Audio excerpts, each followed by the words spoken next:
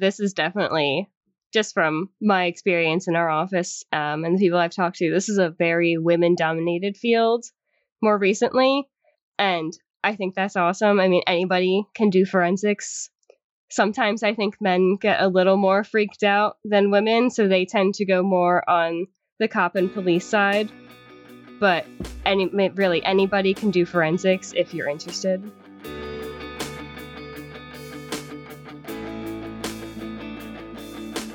Welcome to the People of Pathology podcast. I'm Dennis Strank. On this podcast, we explore pathology, laboratory medicine, and forensic science.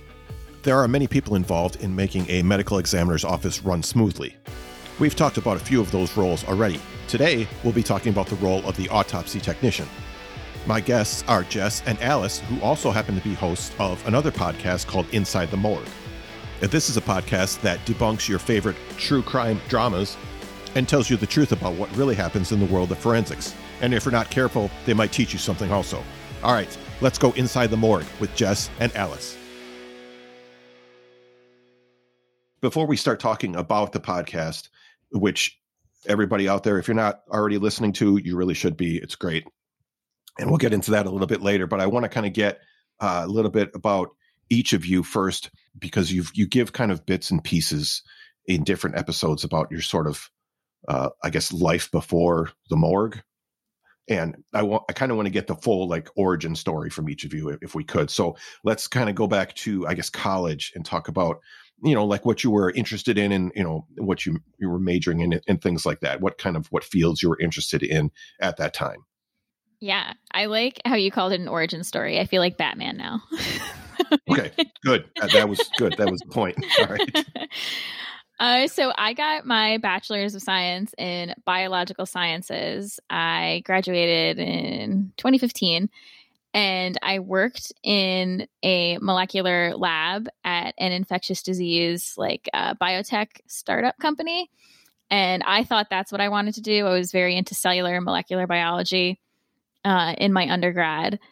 And I worked there for a while, and I've always had an interest in forensics. So I always listen to forensics podcasts and true crime podcasts. And I was like, wow, I wish I could do something like this. And I eventually decided, you know what, why can't I? And 5 years after working in molecular biology, I decided to make the switch, and I applied to get my master's in biomedical sciences, concentrating in forensic biology, which is what I did. And while I was there, I was a teaching assistant in an anatomy lab, and I fell in love with anatomy. And that's when I was like, okay, this is the specific field I want to be in, where I can do this every day. And that's how I ended up where I am now. Okay, that's cool. So then in the infectious disease lab, what kind of infectious diseases are we talking about? So what the company did is we made testing controls for different medical labs and other stuff for their equipment. So say if you went to the doctor and you needed to be tested for strep or something, the doctor's office might need a positive testing control to test your sample against. So we would make that positive sample of strep for them to test against, but we made it it's a patented process that the company used. It was like a non-infectious strain so that it could be safely used and could test different medical equipment. So I did a lot of PCR, which is polymerase chain reaction, a lot of DNA and RNA testing on different viruses, bacteria, fungi, you name it. It was a lot of stuff. Okay. That sounds super interesting. It was really cool, but I really enjoy what I'm doing now. Oh yeah. Okay. All right. And Jess, let's go to you then. What's your origin story? My origin story. I love it. Life before the morgue. Yes. So I didn't start off in the field of biology when I started college. I did a criminal justice major. I had this dream of going and working for the FBI, going to Quantico. I wanted to be a detective. And then some part of me got really scared to do that. So I was like, I still want to be involved in this field some way. So I switched my major my sophomore year from criminal justice to forensic bio. I wasn't behind at all, thank God. But I kind of fell in love with biology at that point in my life. And then I did an internship at the coroner's office, and that is when I fell in love with forensics. I saw my first autopsy on my first day there, and I said, yes, this is the field path for me. This is what I want to do. So then I graduated college in 2020 during the peak pandemic times, and then went right into getting my master's. I got my master's in forensic medicine.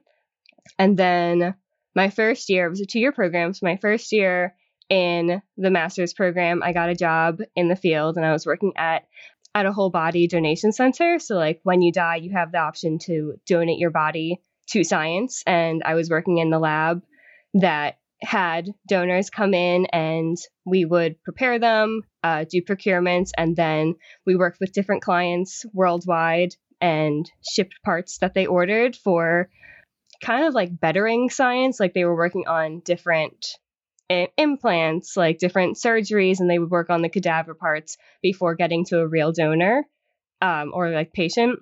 And then I saw the job of autopsy tech opening up during like my second year. And so I was like, this is what I want to do. This is why I'm going to school. So I immediately applied for it and got it. And it's been a dream ever since.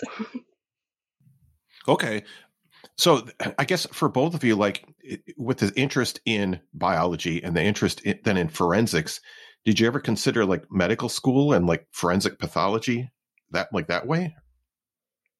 I considered medical school for a hot minute and then realized that I don't have the drive in me to do that. I didn't have a passion to want to be a doctor and work on like living patients. I wanted to be on the opposite side and speak for those who didn't have a voice.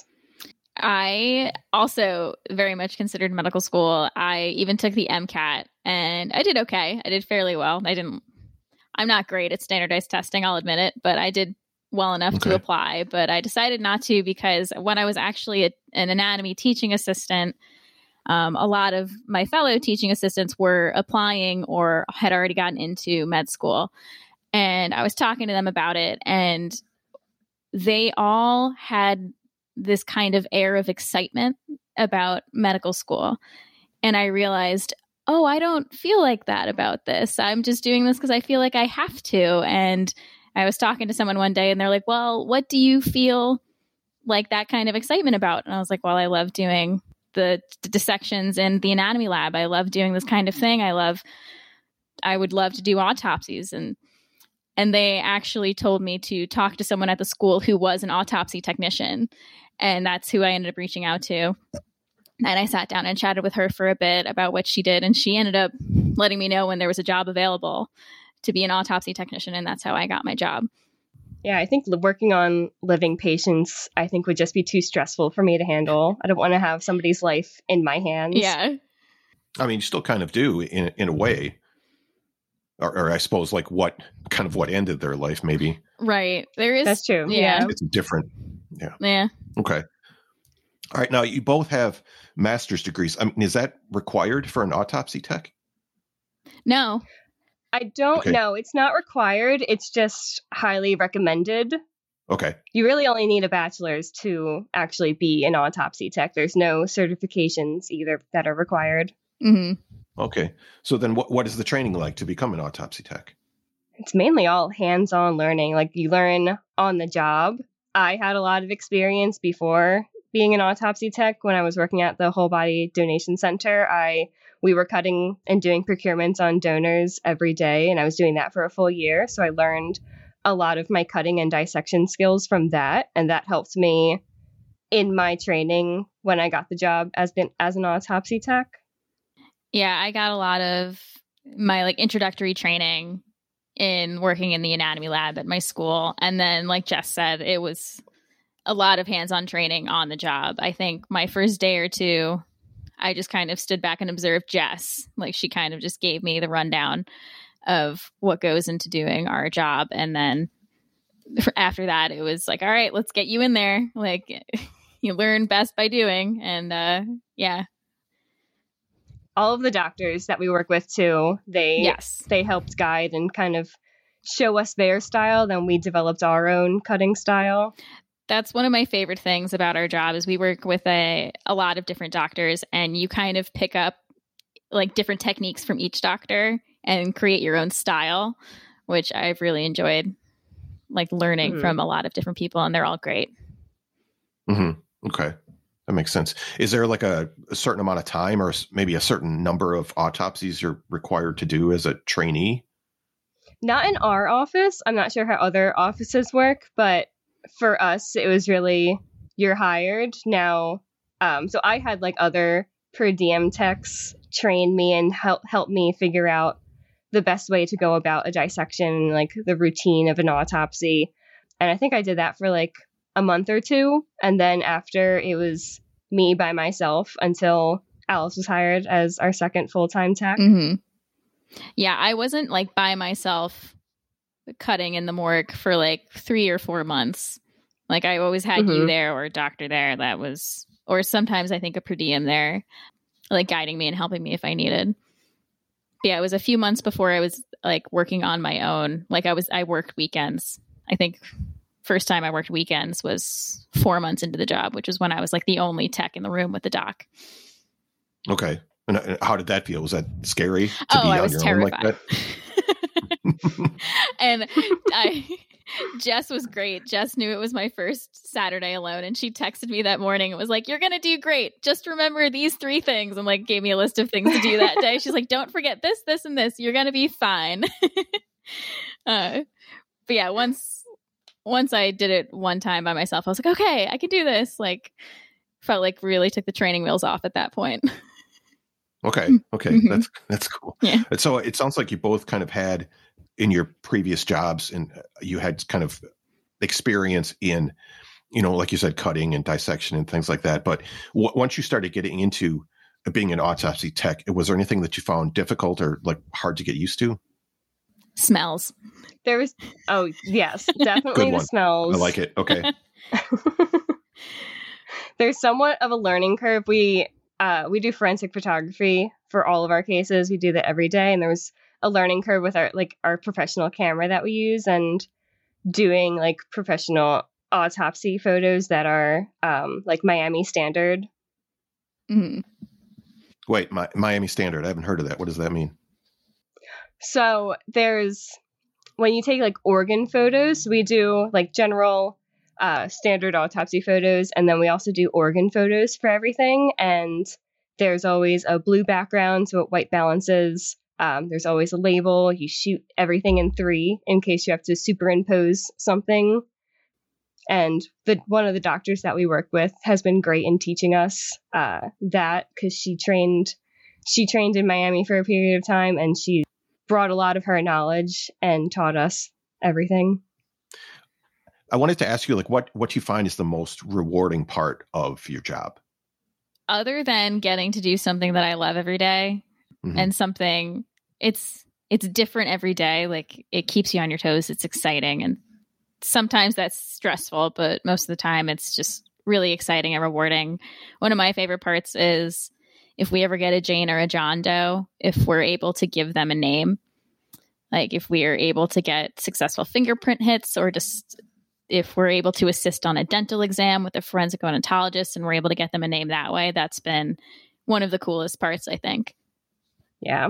I'm definitely very much not an office desk type person for a job. So having this job and although we do the same things every day, what we see is always different. And I love that about our job. And one of the most rewarding parts is probably like teaching. We have a bunch of interns and students that rotate throughout our office, and I love getting to interact with them and showing them what we do and getting more people interested in forensics. I also love finding all of the evidence for like manner and cause of death as we go through. Okay, that was good. I can kind of relate to, I guess, both of those. I mean, obviously my job as a pathologist assistant is different, but the fact that I see different things every single day, even though they're the same specimens, they're always different, like you're saying. Yeah. And just teaching students, we have pathology residents where I work, and just, teaching someone and watching that kind of light bulb go on when they get it and they understand. Yeah. Yeah. That's very rewarding. I like that a lot. Okay. because you're dealing with death every single day, how do you deal with kind of the emotional or sort of psychological aspects of being around death all the time? You just got to talk about it. You either therapy. I'm not currently in therapy, but if that is how you deal with it, I fully support it. In our office, we have a great set of coworkers. We all talk to each other, so we're all like understanding of the cases that come in and the situations that we're all dealing with. So talking to them about how we're feeling is probably how I deal with it. Yeah, I agree. Our office is really great. We really prioritize mental health, and our team recognizes when there's going to be a tougher day with tougher cases, and we always check in with each other. Like, we'll have some of our investigators will come into the back and be like, "Hey, Jess and Alice, are you doing okay with this? We know this is a hard day. Do you need anything from us?" And like vice versa, we'll do that for them. And like Jess said, I think talking about it and not trying to put on a brave face when something's getting to you, because I tried to do that when I first started because I got scared because I had certain cases that stuck with me. And I was like, oh my gosh, this is really bothering me. Does this mean I'm not cut out for this? But like, I still loved it, but I was just, certain things were getting to me emotionally, but I tried to like bottle it up because I was like, all right, I got to be tough about this. But then I was talking to other people in the office and Jess, and I was like, oh, this gets to everybody. Like, we all have feelings. We're not robots. It's good to talk about it. Yeah, you can't compartmentalize your emotions. Even if you talk about it with people who aren't in the field, just having that support from them to like family and friends. Mm-hmm. Are you able to do that with like family and friends? I mean, do people want to hear your work stories? Because I have a few friends that really don't, want to hear about it. My boyfriend is definitely one of the people that doesn't always love to hear about it. But if I do have those rough days, he'll just sit there and he'll listen to me and try his best. Same with my family. Like, there's cases and I'll tell them like, oh, like I saw something really cool today. And my mom just kind of gets grossed out. But if I tell her, I was like, I had a really like tough day today. Can I just talk and you listen? That helps too. Mm-hmm. I have a similar situation. My boyfriend doesn't always love to hear about it. He's really proud of me, loves that I'm doing what I love. And sometimes I'll text him at work like, hey, I'm going to have a tough day today. Might need to talk about it later if you're open to it. Also, my parents are both really great about listening. My mom loves hearing about everything I do. My dad is a little more squeamish and doesn't love it all, but he knows when I have tougher days and he'll check in. He's like, you can talk to me if you want. And it's just really sweet that they're both willing to be there for me, even though they might not always love to hear about it. Sure. And that is great to have that support both at home and at work. And I wonder if this is kind of a new, or I guess newer sort of attitude, just talking about it more, because it seems like in the past, like you were saying earlier, like you feel like, that means you can't handle it or you're somehow weak or something like that. So I like the attitude of being able to be open about it. That's great. I really like it too. Yeah. Okay. This is the People of Pathology podcast with our guests, Jess and Alice from Inside the Morgue. We'll be right back. If you're trying to understand the ever-changing world of digital pathology and image analysis, there's a new course that can help you, Pathology 101 for Tissue Image Analysis. Now, this course was created by Dr. Alexandra Juroff, who you might remember from episode 53 of this podcast. She also writes the Digital Pathology Place blog and hosts the Digital Pathology podcast. Pathology 101 for Tissue Image Analysis aims to bridge the gap between computer science and pathology and explains some of the complicated concepts in image analysis. You can sign up for this course by following the link in the show notes. LabVine is an interactive online learning platform where laboratory professionals learn, develop, and discover by sharing knowledge and building on each other's experience.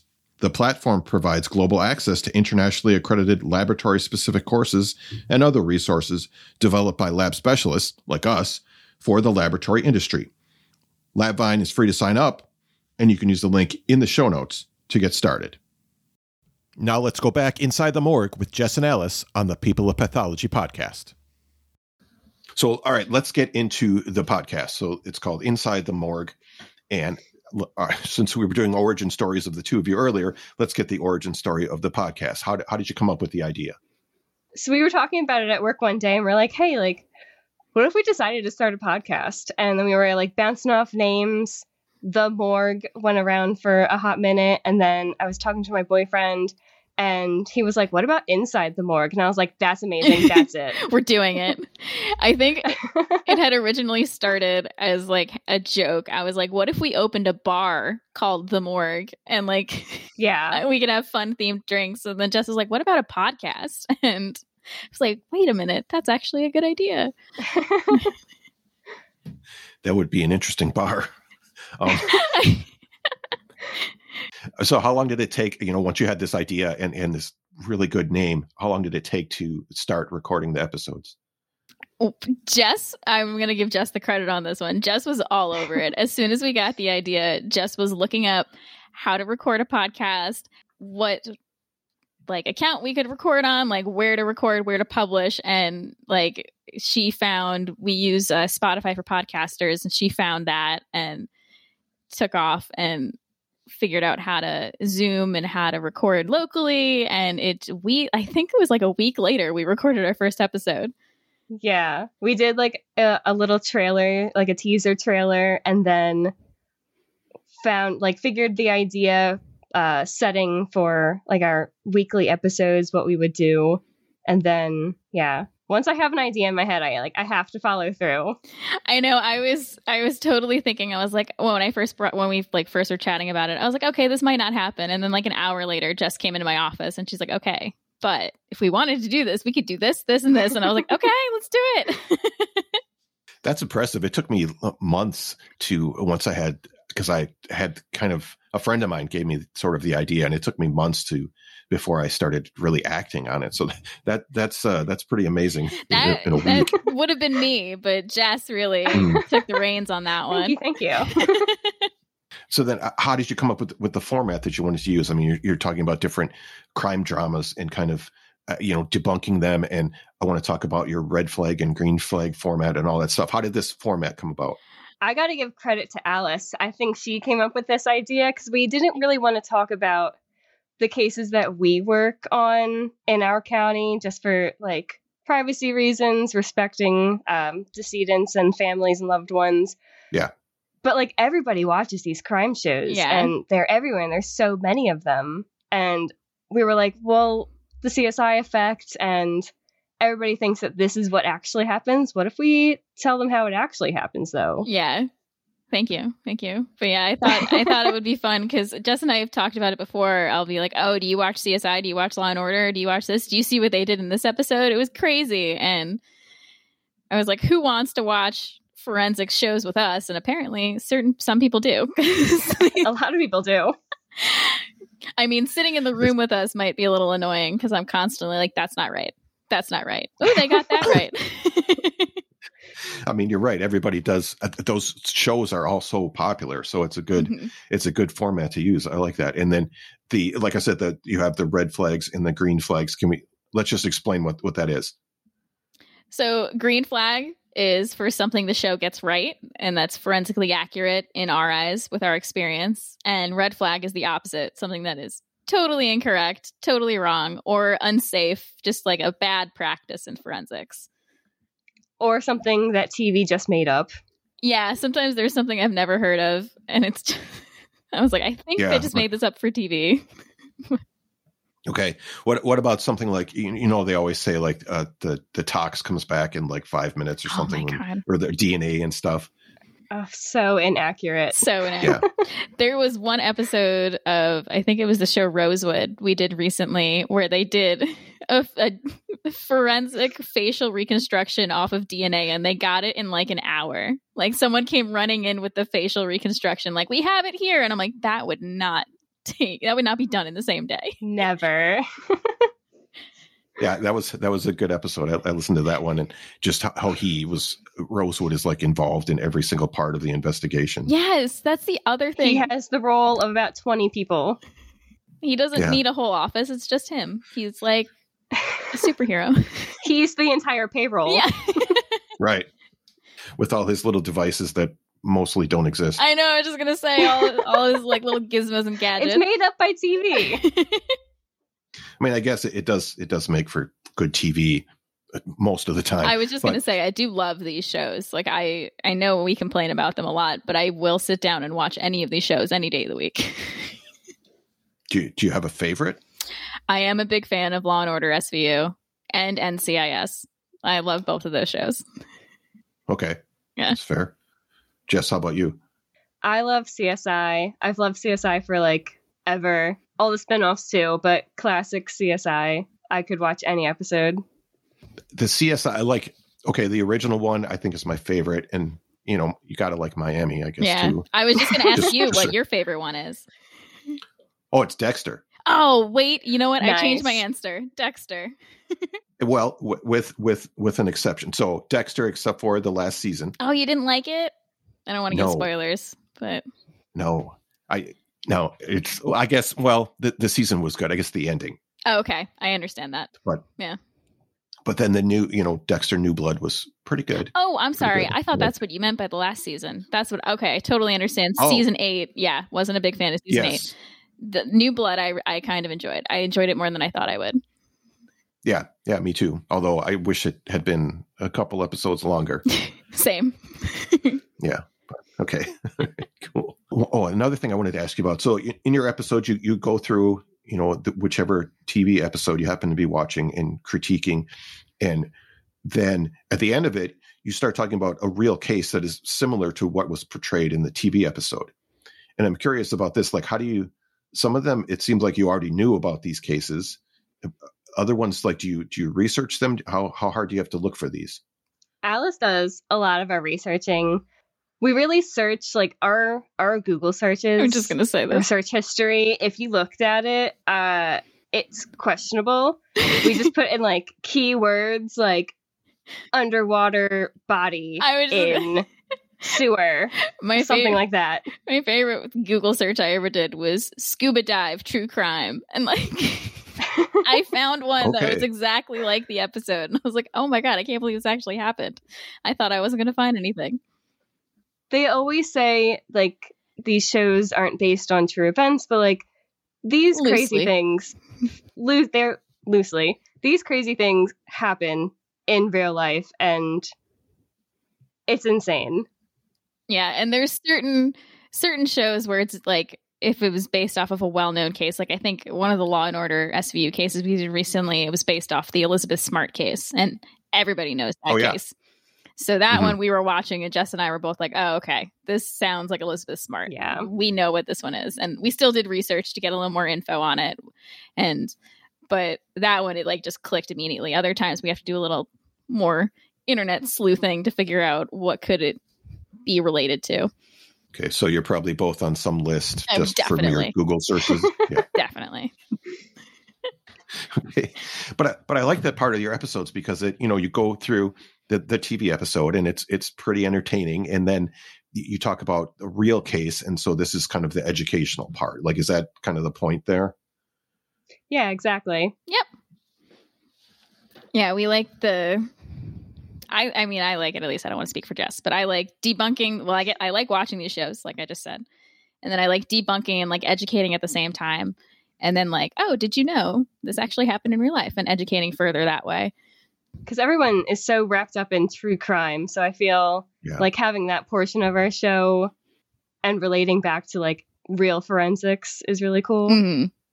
Yeah, definitely. I like that part a lot. So lately, you've had a couple of guests on your podcast. You had the Crime Scene Queens, and then more recently, it was Forensics World. I forget the guy's name. Will Dodd. Will. Yeah, right. So I'm curious about that then. Do you have, like, a dream guest that you'd like to have? And I'm going to say this can be either a real person or a TV character from one of these shows. Jess, do you want to go first? I don't want to steal your answer, but having Ducky from NCIS. I was going to say Ducky. Oh, love it. Love it, yes. Ducky was definitely on my list. Or, like, Quincy from Quincy MD. Oh, that's a good one too. I like it. So I also want Ducky. I would also take Abby from NCIS. I love her. Yep. That would be a fun one. And what's his name, Horatio from CSI Miami, just so he can say something witty and like put on his sunglasses while with the sunglasses. That would have to be a video interview just so people could see him put on his sunglasses. Or Okay. Olivia Benson, SVU. Love her. Oh, good one. Okay. Those are all really good answers.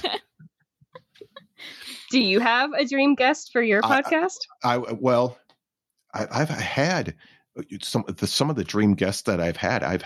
They've actually been on the podcast. But I mean, if we're talking about the TV shows, I would go with Abby also for sure. But I didn't think of Ducky. That's a good one. He would probably have some really great stories to tell for sure.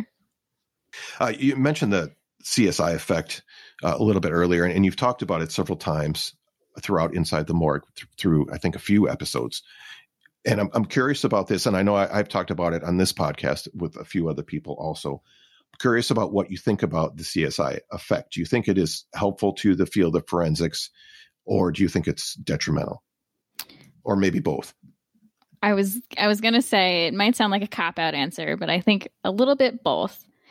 Because I love that people are interested in CSI and forensics, because I feel like what our jobs, it shouldn't be a taboo subject, and like we can be respectful and we can talk about it, and everybody's morbidly curious. Everybody's a little curious about what we do, and we can talk about it and be respectful.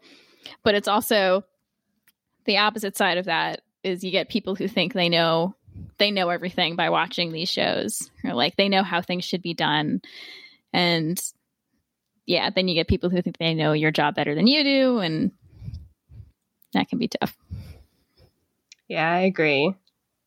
It's both helpful and hurtful, because these people, everyone loves these shows, and you can watch 10 seasons of SVU or CSI and think that you're an expert, but you've never worked a day in the field, so you don't really know what exactly you're talking about until you talk to somebody in the field and they're like, that's not it.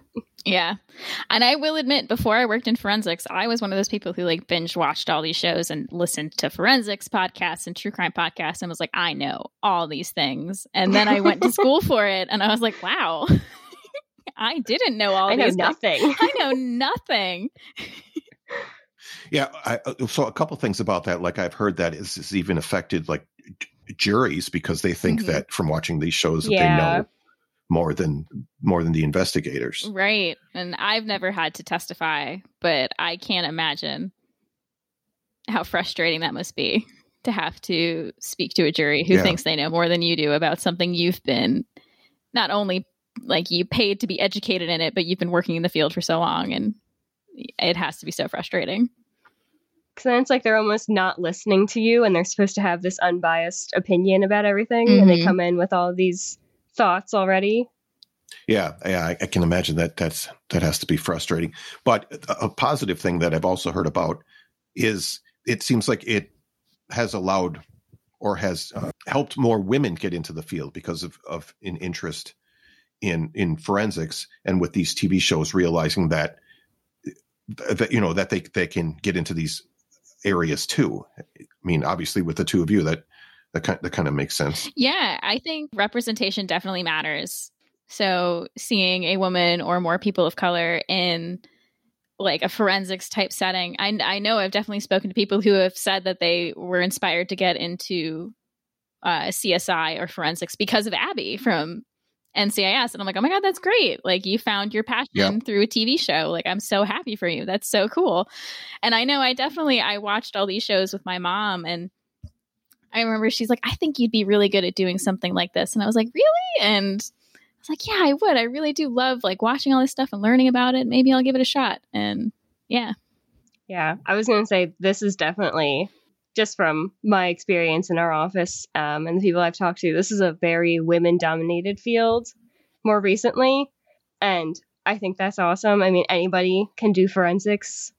Sometimes I think men get a little more freaked out than women, so they tend to go more on the cop and police side. But anybody can do forensics if you're interested. Yeah. Okay, I like it. So CSI effect, we're going to say partially good and partially bad, I think. Yeah, it gets a red flag and a green flag. Okay, perfect. I love it. All right. Jess and Alice.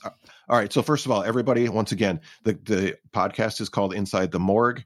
I'll have links in the show notes where you can listen to the podcast. Jess and Alice, this has been super interesting. I appreciate hearing your origin stories as well as the origin story for the podcast. Thank you both. Thank you both very much. This has been fun. Thank you so much for having us. This is awesome. Yes, we love your podcast too, and we're so excited to be on it. Cool. If you're looking for another episode of the People of Pathology podcast to check out after this one, here's a clip from my interview with Dr. Greg Davis as we talk about the importance of forensic pathology in public health. Public health really is founded on death certification. And the whole people think of a death certificate as some sort of obligate. They have to have it to unlock their accounts or something when someone in their family dies. And that's true. But the whole reason death certificates exist is to record the name, age, sex, those sorts of demographic information, data, and then couple that with what was the medical condition that caused this person to die. And then you can study that and see, there's an increase in cholera or what have you. This all started several hundred years ago. But by studying death, it's possible to prevent unnecessary death in those who are still living. So forensic pathology is very much caught up in that. You can hear more from Dr. Greg Davis in episode 87. All right, so great big thanks to Jess and Alice. This one was a lot of fun. But also, I think it's great that they're showing what really happens in forensics, and they're trying to teach people something through their platform, and I'm always in favor of that.